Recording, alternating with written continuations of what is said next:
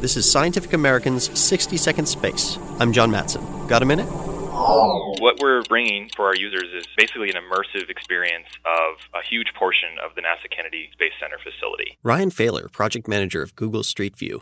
In honor of the center's 50th anniversary, Street View's adding more than 6,000 images of the Space Center, the starting point for Apollo and Space Shuttle missions. So you can go into the facility, you can go into some of the large areas there, like the vehicle assembly building.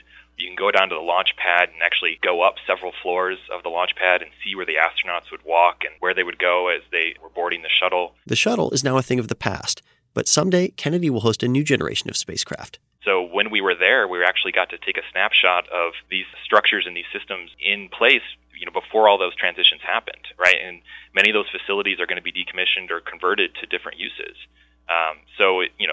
The opportunity to kind of capture that moment in Street View and preserve it, make it accessible to people around the world is I think, really valuable and important. You can explore Kennedy for yourself at maps.google.com/NASA. Thanks for the minute. For Scientific American's 60-Second Space, I'm John Matson.